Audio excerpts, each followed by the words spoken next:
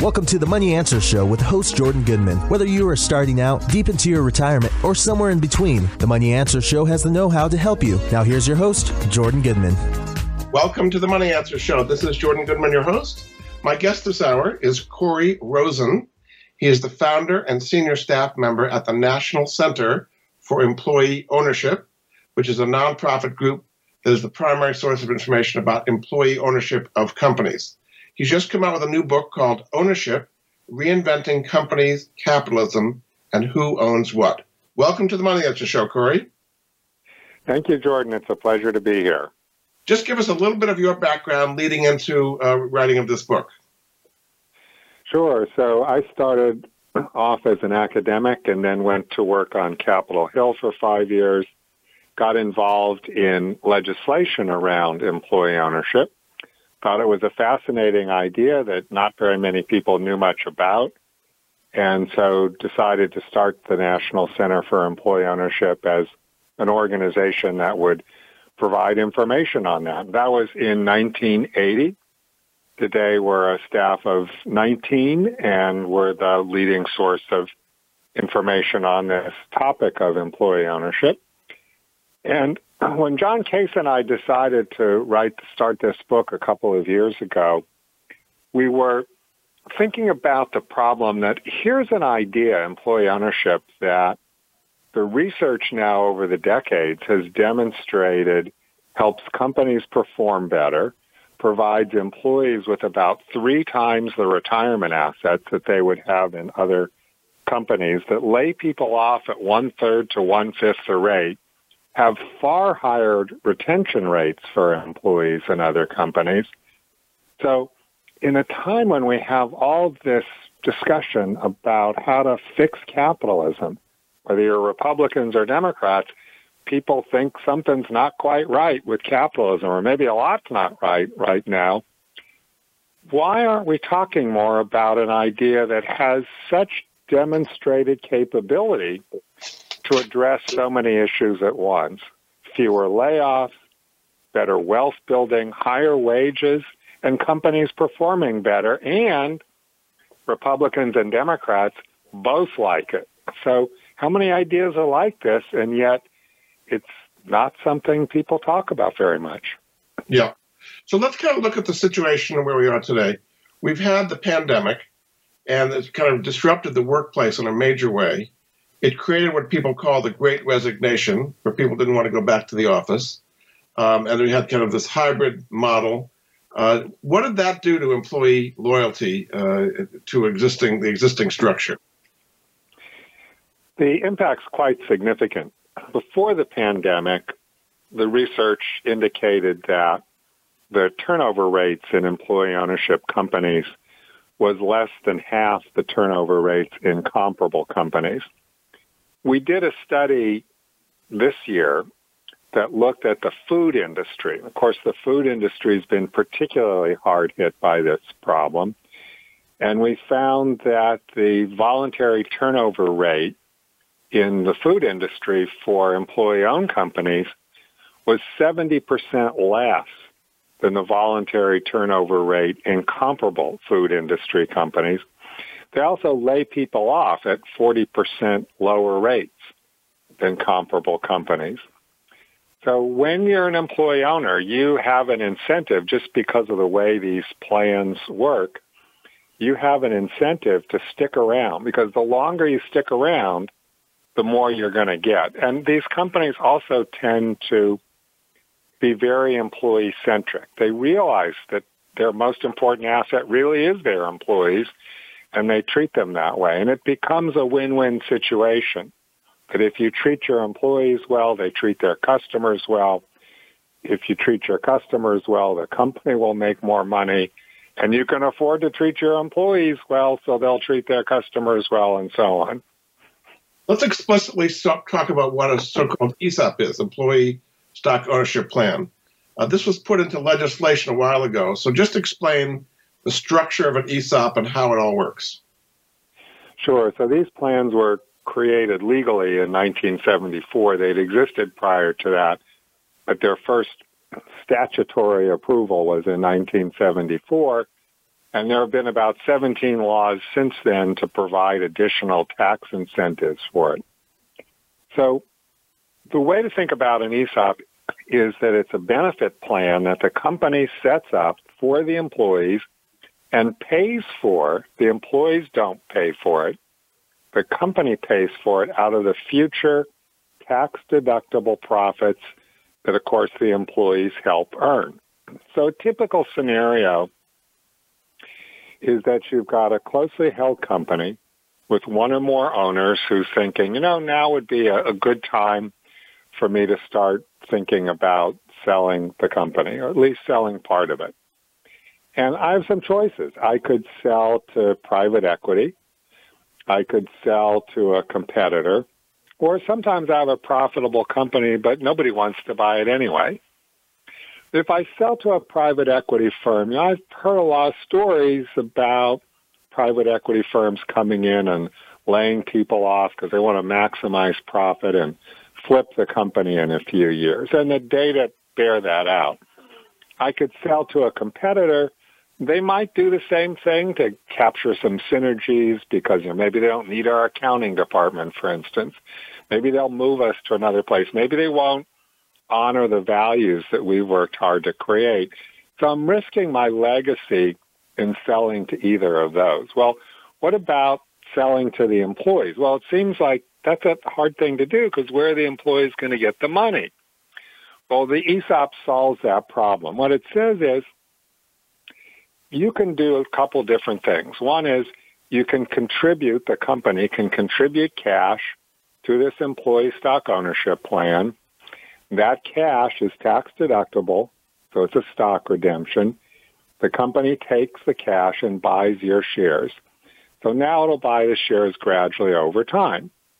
Alternatively, and this is what happens in most ESOPs, is that the company borrows money. It borrows from a bank. It can take a note from the seller or a combination. And it takes that borrowed money and it uses it to buy shares from the seller. And often it buys the whole company. Now these shares go into this employee benefit plan and they get allocated to all of the employees who work there. And generally they're allocated on their relative pay. Over time, the employees vest in the value of those contributions that have been made. And when they leave, the company buys the shares back from them. And all these transactions are done at an appraised fair market value. So this means that the seller can use future pre-tax profits to buy himself or herself out. Normally, when you do a stock redemption, it's not a tax deduction. So that's a big deal. Secondly, the seller can take the gains, invest them in stocks and bonds of U.S. companies, and not pay any tax until those replacement investments are sold. And you can't do that any other way. And finally, if the company is or becomes an S corporation, the profits attributable to the ESOP aren't taxable. So most ESOPs these days are 100% owned by the ESOP. ESOP companies are 100% owned by the ESOP, which means they don't pay any taxes at all. And that's not a loophole. That's a law that the Republicans and Democrats both voted for. And in fact, nobody's ever opposed any of these tax benefits for ESOPs. And that was put in there to incentivize ESOPs. That's why that tax benefit is in there, correct? That's right. All of these different tax benefits, the deductibility of the cost of doing it, the capital gains tax deferral, and the non-taxability of earnings are things that Republicans and Democrats said this is a great idea because it's a way of pre-distributing wealth. There's a lot of conversation about redistributing wealth. ESOPs are pre-distributing wealth. They're saying, let's look at the wealth that's going to be created in the future and who owns that. And we also, we have a lot of conversation about income insecurity and income inequality, and those are real issues. But we need to have more conversation about wealth insecurity because so many people today are in a position where, half the population can't put its hands on $1,000 in an emergency. Half the private sector workforce is in no retirement plan at all. Yeah. It's the median account balance for a private sector employee for retirement is 0. Yes, that's not very good. How are the shares in an ESOP valued? Say somebody wants to leave the company and cash out, in effect. Is that done on an annual basis, or how do they value the shares? So the valuation, whether it's for the transaction to buy the shares from the seller in the first place or for ongoing repurchases of shares when employees leave, is done by an independent outside appraisal firm. And what they're asking is, what would a hypothetical financial buyer pay for this company? So what they're trying to find out is, say an investor wanted to buy the company, why would they buy it? Well, they'd buy it because they want the assets, obviously, but mostly because they want access to the future earnings.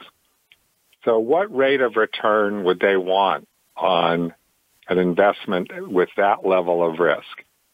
So maybe the company is making $1 million a year. Maybe they want 20% return. They'll pay $5 million. So that's very generally the model that's used. Multiple of cash flow is what you're saying. Kind of similar to a PE ratio. And would it vary by the industry? I mean, some faster growing industries are going to get a higher valuation than lower growth industries? Yes, although within industry there's going to be a lot of variation. So the critical factor is how quickly are your expected future free cash flows growing? Yes. And do employees get to see that every year? They know how much their shares are worth? They don't get to read they don't get the 95-page valuation report every year, but they do get a statement every year saying this is what your shares are worth. And almost all ESOP companies voluntarily go well beyond that, and they share a lot of information about the company with the employees. They share basic income statement and balance sheet information. They share all kinds of metrics about how the company is doing.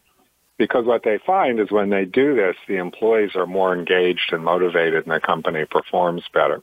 They don't have to do any of that, but they find it's good business practice. Very good. We're going to take a break. This is Jordan Goodman of the Money Answer Show. My guest this hour is Corey Rosen. He's the founder and senior staff member at the National Center for Employee Ownership, NCEO. His new book is called Ownership, Reinventing Companies, Capitalism, and Who Owns What. And you can find out more at their website, which is nceo.org. We'll be back after this. Nobody likes the guy who says, "I told you so." The guy in 1991 who said to you, "Invest in the internet, it's going to be huge." Or the guy in 1997 who said, "Come on, this is going to be big. They call it social media." And the guy in 2009 who said, "I'm telling you, man, crypto is real." Now, I'm not going to be that guy who says, "I told you so." But I am telling you that there is a 21-year-old international company where you can become a global project partner, earning a passive income doing exactly what you're doing at this moment. No selling, no recruiting clients, no administering a business after hours. Visit www.mypassiveincome.life now.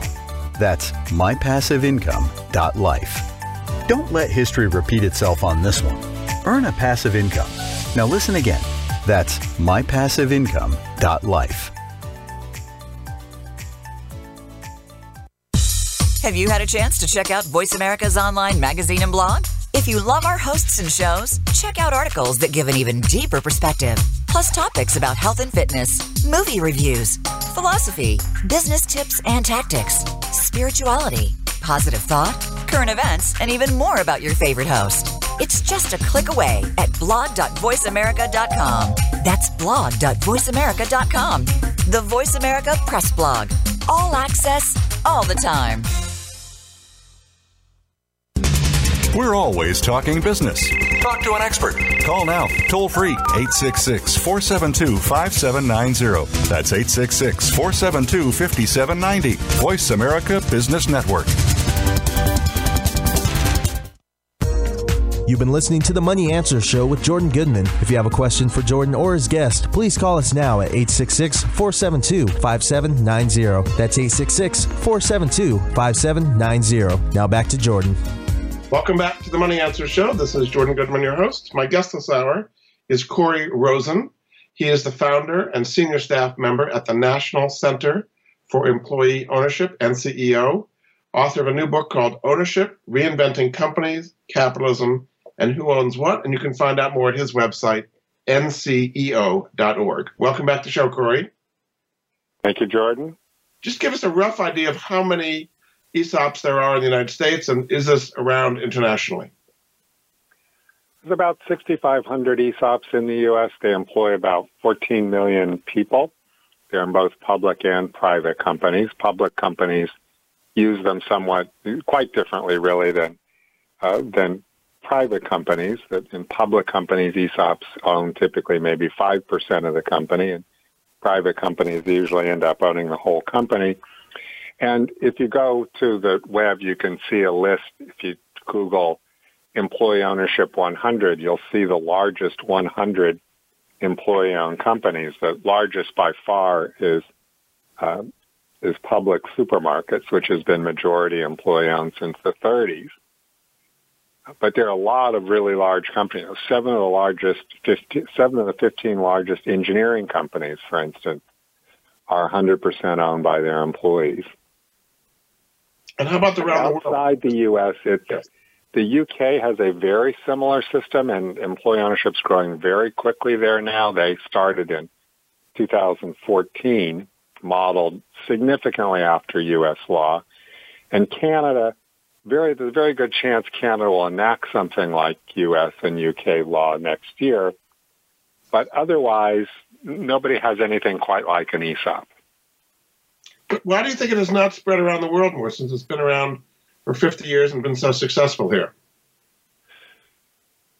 I think it's some of the same issues that mean that it doesn't get presidential candidates talking about it and pundits talking about it, that despite the fact that it obviously works, it solves real problems. Intuitively, when people think about it, they think, oh, employee ownership, the employees buying stock. That's kind of risky, and they don't have the money, and it's kind of impractical. I've been to a lot of countries and talked to a lot of political leaders, and they have a hard time getting their hands around the idea that you could have this system where the stock is purchased out of the future profits of the company rather than the employees themselves. Somehow, the employees have to buy it sometime. And that's been a real barrier to trying to get people conceptually to think about there's a better way to do this.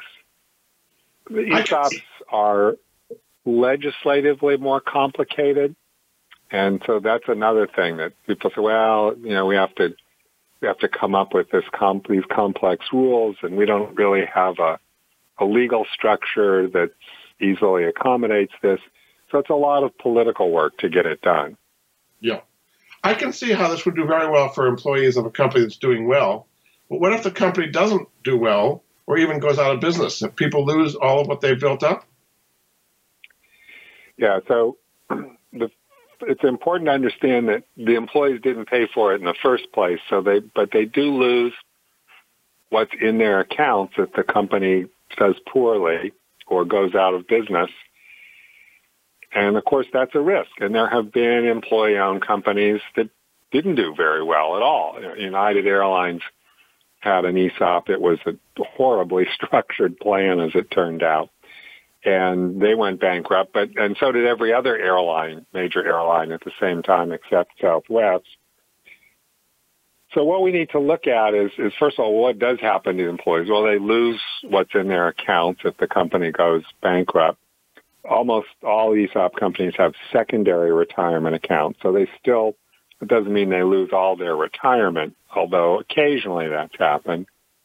But then we have to ask, well, how often does this happen? And we did a study during the last big recession from 2009 to 2013, And we looked at the default rate on the loans that were used to buy these companies. It's a pretty good proxy for companies going out of business. And it was 2 per 1,000 per year. 2 per 1,000 per year. So it's very rare for this to happen, fortunately. But, of course, it can happen. So it's not something to say, well, you're guaranteed to get this. Entrepreneurship and capitalism involves some risk. No. But it doesn't cost you anything. And what's the risk of not having an ESOP? Well, if you work for a company that doesn't have an ESOP, as I said, 50% chance you won't have any retirement at all. And if you do have a retirement plan, it's likely to be a 401k plan. And 2/3 of the money in 401k plans comes from the employee, not the employer. All of the money in an ESOP comes from the employer. Yeah. And they typically have 401k plans as well. Yeah. So that's on the downside. On the upside, what kind of returns or wealth can be built by average workers who are in an ESOP for a long period of time compared to being, say, in a public company where you get, as you say, a 401k? You might have a stock purchase plan. You can buy stock in the company. But how would you compare, the average worker in an ESOP over time with the average worker in a public company? Sure. So if you're in an ESOP, the typical contribution that the company is making is between 5% and 10% of your pay. That compares to the typical company contribution to a 401k plan of about 4% of pay, but it's pay to play. If you don't contribute anything, you don't get anything. In the ESOP, everybody gets that 5 to 10% simply because they work there. Some companies contribute even considerably more, up to 25% of pay. If we look at the data, we find that the average account balance for an ESOP participant is $132,000, and they typically have a 401k plan with an average account balance in the mid-60s. Now, you compare that to comparable companies who are alike in every other way, but don't have ESOPs and do have some kind of retirement plan. The average account balance is $67,000 in the 401k plan, and 2/3 of that is employee money. And so just 1/3 of it is employer money. All the money in the ESOPs basically is employer money. That average, of course, includes people who've worked there 2 years and 30 years. If you look at the people who work for a company 20, 30 years, the typical ESOP payouts are in the six figures, somewhere between $200,000 and $600,000 for most people. Some companies even quite a bit more. When you retire from an ESOP company, you're not working there anymore. Do you monetize it? I mean, do you get it in cash, or how do you turn it into an annuity? How do you make that money? After you leave, and it depends on whether you leave because of retirement, death, disability, or you leave for some other reason, you're going to get paid the value of your shares. In cash. And in cash. It may be that it's paid over some period of years, up to 5 years, but it's going to be in cash. You don't get shares in a private company and then go hope you can find somebody to buy them, because good luck with that. No, the company has a legal obligation to buy them back from you at the appraised fair market value. Can you annuitize it? Can you buy an annuity? Or you do that on your own? It's treated just the same way that any other retirement distribution is. So you can, most commonly what people would do is they would roll it into an IRA, and then there's no tax until you start taking it out of the IRA. And what happens on inheritance? Say you die while you're still working for the company. You get cash down. Your estate would get it. So the estate would get cash for the value of your shares. Right. And is that taxable or not taxable when you get that? Yeah, it's taxable like any other retirement distribution would be taxable to an estate. So depend on your, other taxes that the estate is due and how much money goes into the estate and so on. So there's no capital gains tax. You're in a company for 30 years, and you've been working there the whole time. You've been getting the ESOP shares. When you cash out and get literally cash at retirement, that comes to you tax-free because it's been building up tax-free the whole time. Is that correct? Yeah, so when I said that the seller can defer capital gains tax, so that's the person who owns the business, can defer capital gains taxes by reinvesting in other companies. The employee, their distribution's treated the same way that the distribution from, say, a 401k plan would be treated. So they can take the entire, say I get a distribution of $500,000, and the basis for that $500,000 is $200,000.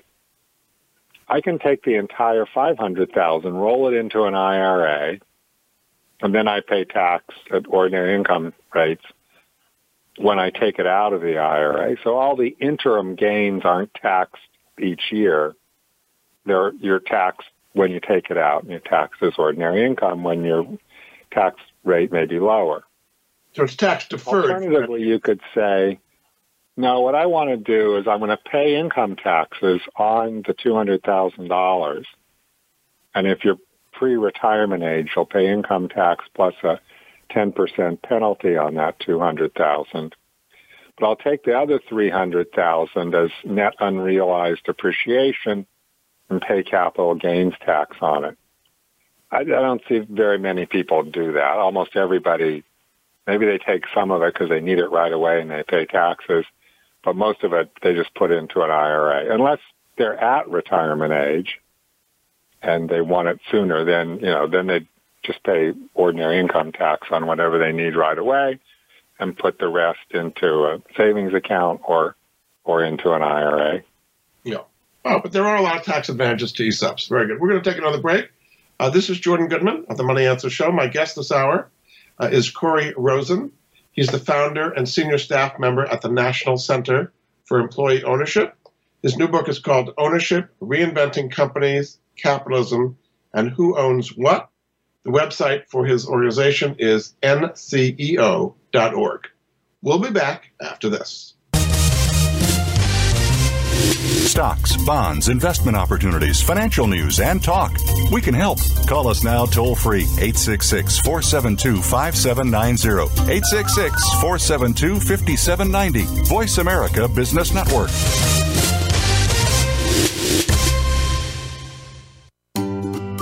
Do you or someone you love have a life insurance policy that's no longer needed or not affordable? Did you know that you can sell your policy for cash? Your reason for buying life insurance has probably changed. Thousands of Americans turn to life insurance settlements to help sell their policies. They act as your representative, getting the highest market offer for you. You've got nothing to lose by simply inquiring. If you're over 64 with $100,000 or more of life insurance, you may already qualify. Call 877-485-6681 to get your free non-binding appraisal or visit fundinglife.com. Life Insurance Settlements. Discover the true value of your life insurance. 877-485-6681. Jordan Goodman is an affiliate. He recognizes quality solutions, forming relationships to help improve the lives of his listeners. Tune in to the Voice America Variety channel on the Voice America Talk Radio Network. Voice America Variety broadcasts a diverse array of topics, reaching a global community. Our experts come from all walks of life, and the topics they discuss are everything from current events, arts and entertainment, leadership, parenting, relationships, self-improvement, career advice, and a variety of other topics. Check us out today. You're sure to find something of interest. Voice America Variety. Talk on today's hot topics. You've been listening to the Money Answer Show with Jordan Goodman. If you have a question for Jordan or his guest, please call us now at 866-472-5790. That's 866-472-5790. Now back to Jordan. Welcome back to the Money Answer Show. This is Jordan Goodman, your host. My guest this hour is Corey Rosen. He's the founder of the National Center for Employee Ownership, NCEO, author of a new book called Ownership, Reinventing Companies, Capitalism, and Who Owns What. You can find out more at his website, nceo.org. Welcome back to the show, Corey. Thank you. So we've been talking about the solution as ESOPs, but let's go back to the problem a little bit. As far as ownership of equity in America, the first most commonly way equity is owned is through Wall Street, through stocks and so on. But you call that faceless ownership. What's wrong with faceless ownership of stocks?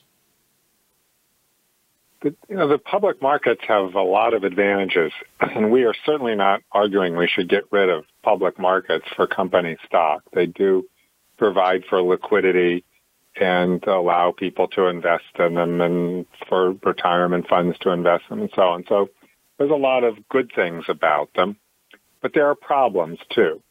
The typical public company is owned by institutional investors and, of course, individual investors. And for the most part, almost exclusively, these investors are focused on the short term. And if you're looking at institutional investors, they're often focused on the very short term. In fact, a high percentage of the total trades in the stock market are done by algorithm, where shares are literally held for nanoseconds, traded by computers. The notion that you and I, or even these institutions, own these companies is really misguided. A better analogy would be we have the same relationship to the companies we invest in as we do the horse we bet on at the track. Uh-huh. We're not investors in the sense that we're here, take our money, go invest it in something, and we'll follow you for the long term. That kind of investment doesn't pretty much exist in Wall Street. So the incentives are all on what have you done for me in the last quarter or the last week, for that matter. The average CEO has a tenure of 5 years, so they don't have much incentive for the long term either. So one of the difficulties is this lack of interest in the long term and sustainable growth. Another problem is who owns Wall Street. And like most ownership in the U.S. of productive assets, the vast majority is owned by a very small fraction of 1% of the population. Now, 3 families own more productive assets in the U.S. than 40% of the population combined. And that's so when you have this enormous concentration of wealth, it creates lots of economic problems, not the least of which is a feeling amongst almost everybody who isn't in that group that the system really isn't fair. So what are the economic impact of that income inequality? Years ago we had the 99% versus the 1% movement on Wall Street. Right. Even in the most recent election, Bernie Sanders and Elizabeth Warren are railing against companies and so on, and young people coming out of college don't feel they have a good opportunity. What are the economic downsides of all that income inequality? So part of the difficulty is something I mentioned before, where the focus really, let's think about wealth insecurity, not just wealth inequality. Wealth insecurity means what happens if I've got a health emergency that insurance doesn't pay for? What happens if I'd really like to send my kids to college without burdening them with all this debt that they're going to have a hard time paying for, and it's going to force them into professions that maybe they don't want to go into just so they can make more money? What happens if I don't have enough money for retirement, which a high percentage of the population doesn't have?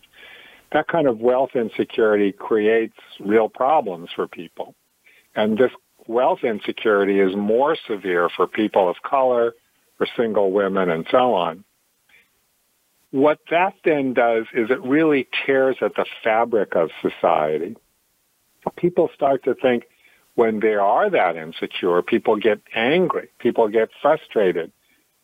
And the result, I think, in significant part is the kind of political and social mistrust that we have in the country today and that most industrialized countries are experiencing today, where people are looking for more and more extreme solutions, whether they're right or left. And the people on the right are as frustrated with this system as people on the left. The answers are different. Let's redistribute income from the left and let's get rid of taxes and regulations on the right. But they're addressing the same concern, that life is just too hard for people. So I mean, the left it's a would say really that, major issue. I mean, from the left, they would say that socialism is the solution. Have everything be owned by everybody in some kind of socialist ideal. It hasn't worked out too well. I think there's some people on the left who think that. It's certainly, most, I would say, people on the left are more about income and wealth redistribution within the capitalist system. They're sort of hardcore socialists, have the government own everything. Whatever you think of the philosophical virtues of that, practically, it just hasn't worked. Right. So it's hard to support it. So there's another concentration of wealth, which you talk about in your book, which is private equity. So that's, again, funded by large institutions and wealthy individuals. What is the impact of private equity on ownership in the country?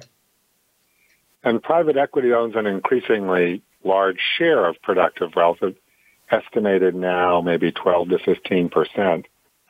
And private equity are these groups of investors that you described, and what they typically do is they go and buy typically mid-sized companies, and their goal is to buy them, maximize their profits, and then flip them in 3 to 7 years by selling them to someone else. These days, often another private equity firm which wants to do exactly the same thing. And sometimes these private equity firms come in with an injection of capital and management and really help the companies they buy.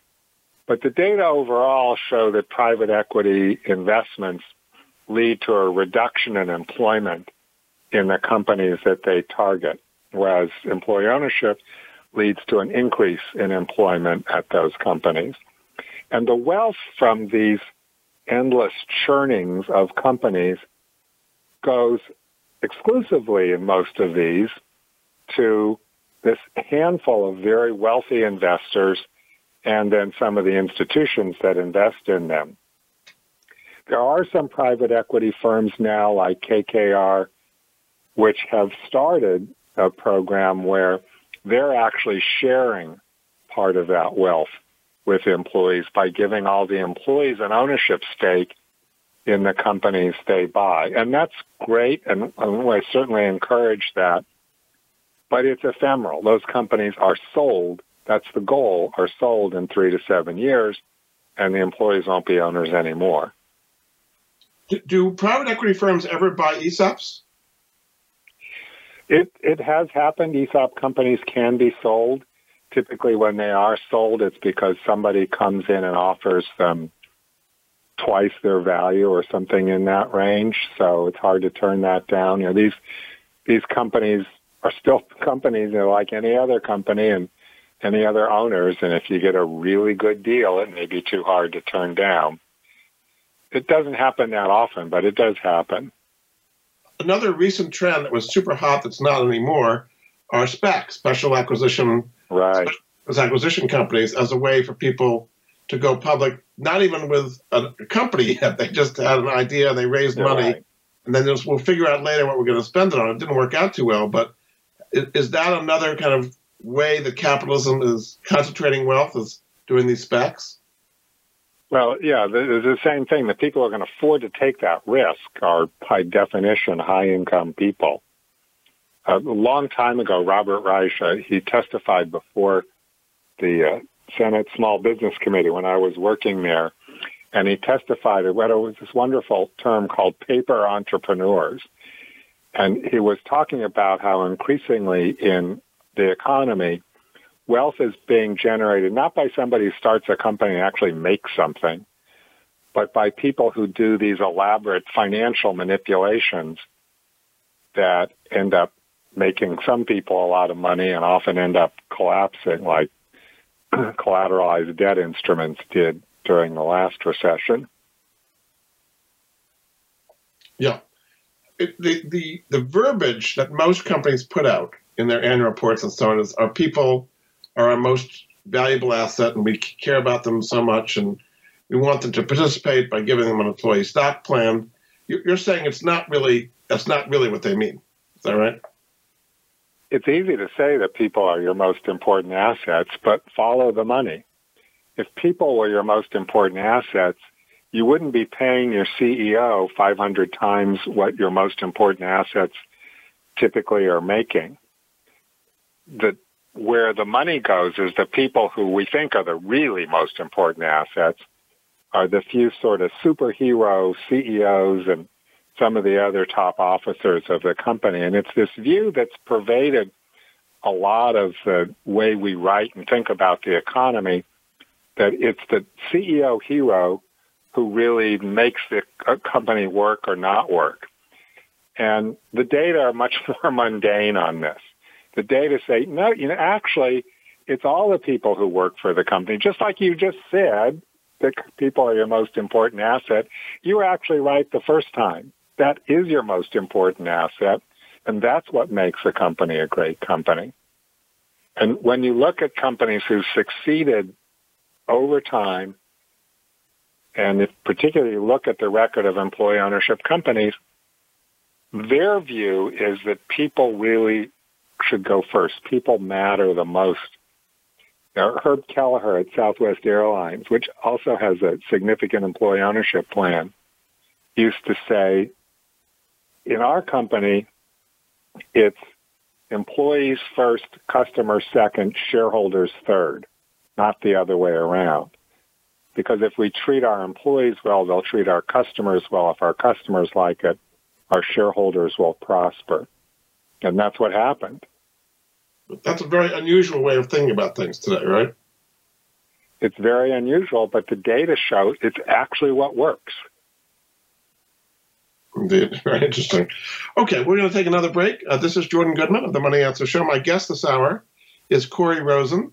He's the founder and senior staff member at the National Center for Employee Ownership, which goes into all the topics we're talking about here today. His new book is called Ownership, Reinventing Companies, Capitalism, and Who Owns What.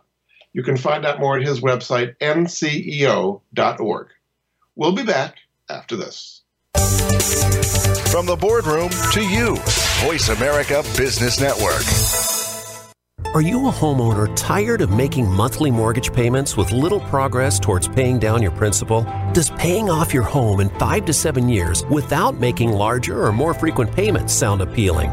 Paying off your home in full in 5 to 7 years is really possible thanks to Truth in Equity's Mortgage Equity Optimization System, a money management approach that puts your money to work for you 24/7. If you own a home with some equity, have a decent credit score, and verifiable income, you owe it to yourself to learn more about Truth in Equity's program. There's no need to replace your mortgage or refinance in many cases. The system works for new home purchases as well as current mortgages. Your home is your largest investment. Own it outright in 5 to 7 years. Call Truth in Equity 888-262-5540 or visit truthinequity.com 888-262-5540. Jordan Goodman is an affiliate. He recognizes quality solutions, forming relationships to help improve the lives of his listeners.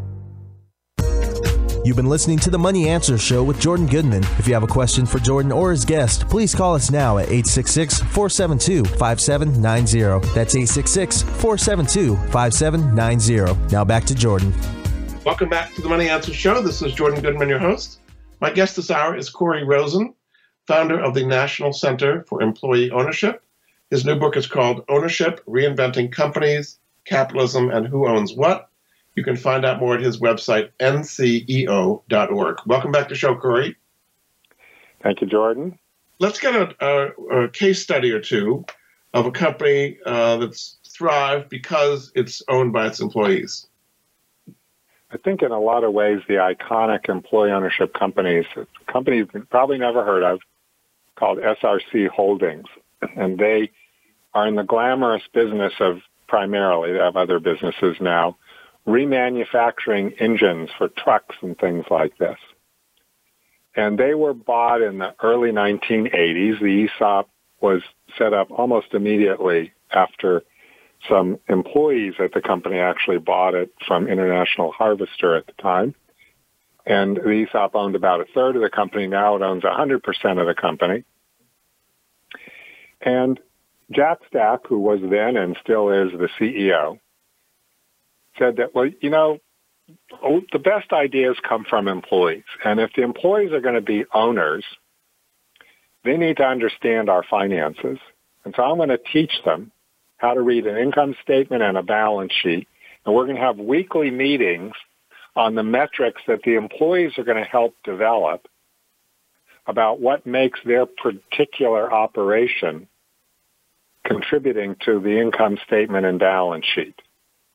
And so they would divide everybody into these groups of 20 or so employees, depending on what they were working on. And they have these weekly huddles, and they all were talking about the numbers. Now, you might think, this is crazy, teaching people who typically have high school educations how to read income statements and balance sheets and all these metrics. But Jack said, no, if they're going to be owners, that's how they're going to help the business grow. They had 119 employees at the time. Today they have 2,000 employees. Their stock price went from 10 cents a share to $850 or so a share. And if you ask Jack, well, what happened? He'll say, well, we got all these employees involved in this great game of business. He wrote a book by that name, The Great Game of Business, taught them how to play the game, and then gave them lots of opportunities to identify problems, come up with ideas, implement their own solutions, work in teams. And he said the role of the CEO and other leaders is to be humble, to listen to employees because they're the ones with the great ideas. And the example he's very fond of using is early on, they were doing pretty well, and he was talking to a janitor. And the janitor said to him, Jack, you keep talking about how we're doing well and focusing on areas of our strength. But I got to tell you, there's going to be a recession coming.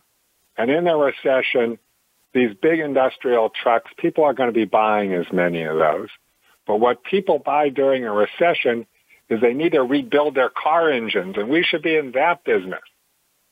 And Jack said, it goes back to his leadership team. He says, the janitor just said we should do this. And I said, well, that's a great idea. And so they did it. The recession hit, and they survived quite well because of that. And the lesson he learned from that is there's lots of good ideas out there if you're willing to tap them and treat employees like they know this stuff.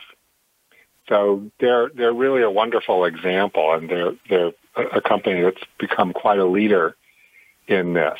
There's another really interesting company at the other stage of this now. They're just getting started, called Galaxy Vets. One of my favorite examples is a Ukrainian guy who came to the U.S., was a veterinarian, very successful, got very depressed because of the stress that vets have to go through. And, there's 3 to 4 times the suicide rate amongst veterinarians as the rest of the population.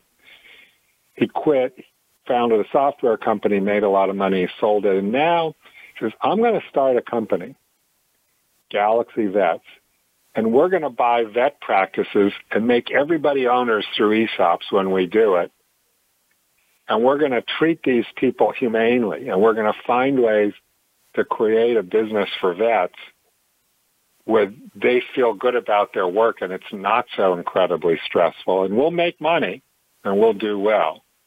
And so they've just started this, and they've bought some companies, and they're finding a lot of vets say, this would be great. I just would feel better about selling my practice if all the people I work with could be owners too. So there's all sorts of companies in between. You're saying these things wouldn't happen if employees who are not as invested in the company don't feel they're being listened to, and therefore they don't make these contributions in traditional companies where employees have very little ownership. Is that what you're saying? Yeah, so you've got 2 different kinds of companies outside of the employee ownership companies. You have one where the company just has traditional management. I know what to do. I'm the boss. I'm Elon Musk. I've got all the good ideas. You guys are a bunch of idiots. Do what I tell you. And by the way, bring in your sleeping bag to sleep over the weekend while you're working. And those companies don't do very well over time. So employees in those companies, they don't even have the opportunity to share ideas and identify problems. Then you have the companies who say, oh, we've read the research and we want to do this, and we're going to set up employee teams and all this kind of high engagement stuff that people talk about a lot now.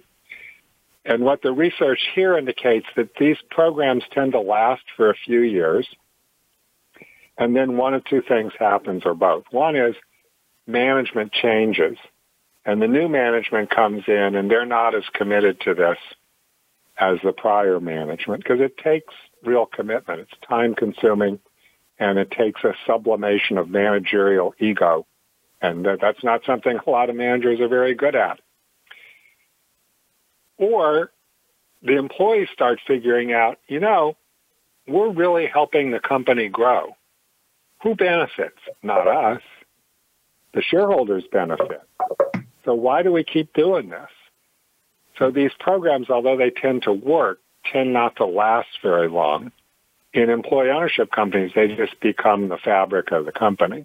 That's just how you run the company, because of course you should run it that way. What do you think is happening now at Twitter, where it was such a hot company and it was the in thing, and Elon Musk comes in and lays off all these people?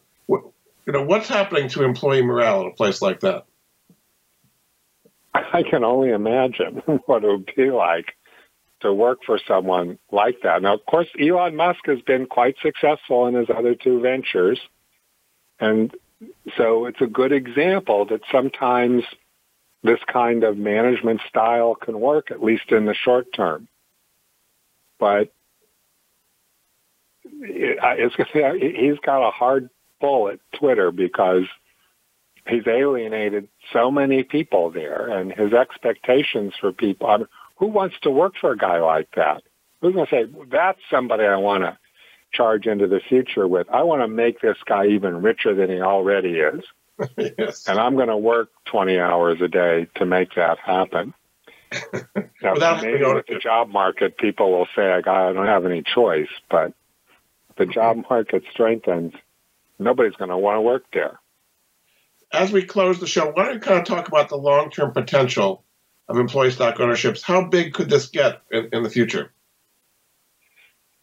We've tried to model what the reasonable possibilities for this are, and I think that with just some modest steps that the government could take at both the state and federal level, you could see instead of 14 million employee owners through ESOPs, and there are other employee ownership arrangements that add some more, I think you could see 30, 40, 50 million employee owners within the next 20 years. I think that's a stretch goal, but I think it's certainly possible. And it would do an enormous amount of good for both communities and for people. And I want to add one other really important thing. The owners who sell to these companies, when you ask them, how do you feel about what you did? They say, I feel really good about it. I feel I did something that really helped people. And at this stage in my life, there's no amount of money replaces that. So it's not only good for the employees, it's good for the economy. It would have fewer income inequality problems as well, right? Yeah, it really addresses the issue of wealth insecurity, and these companies also pay better and lay people off less. Yeah. So it helps with issues of income inequality and security as well. Very good. Well, we've learned a lot. My guest this hour has been Corey Rosen. He's the founder and senior staff member at the National Center for Employee Ownership, which is a nonprofit organization that's the primary source for information on employee ownership we've been speaking about for the last hour. His new book is called Ownership, Reinventing Companies, Capitalism, and Who Owns What. You can find out more at their website, nceo.org. Thanks so much, Corey. We've really enjoyed this, and I think people have learned a lot about the whole idea of employee ownership. Thank you so much, Jordan. I really appreciate it, and everybody have a wonderful holiday.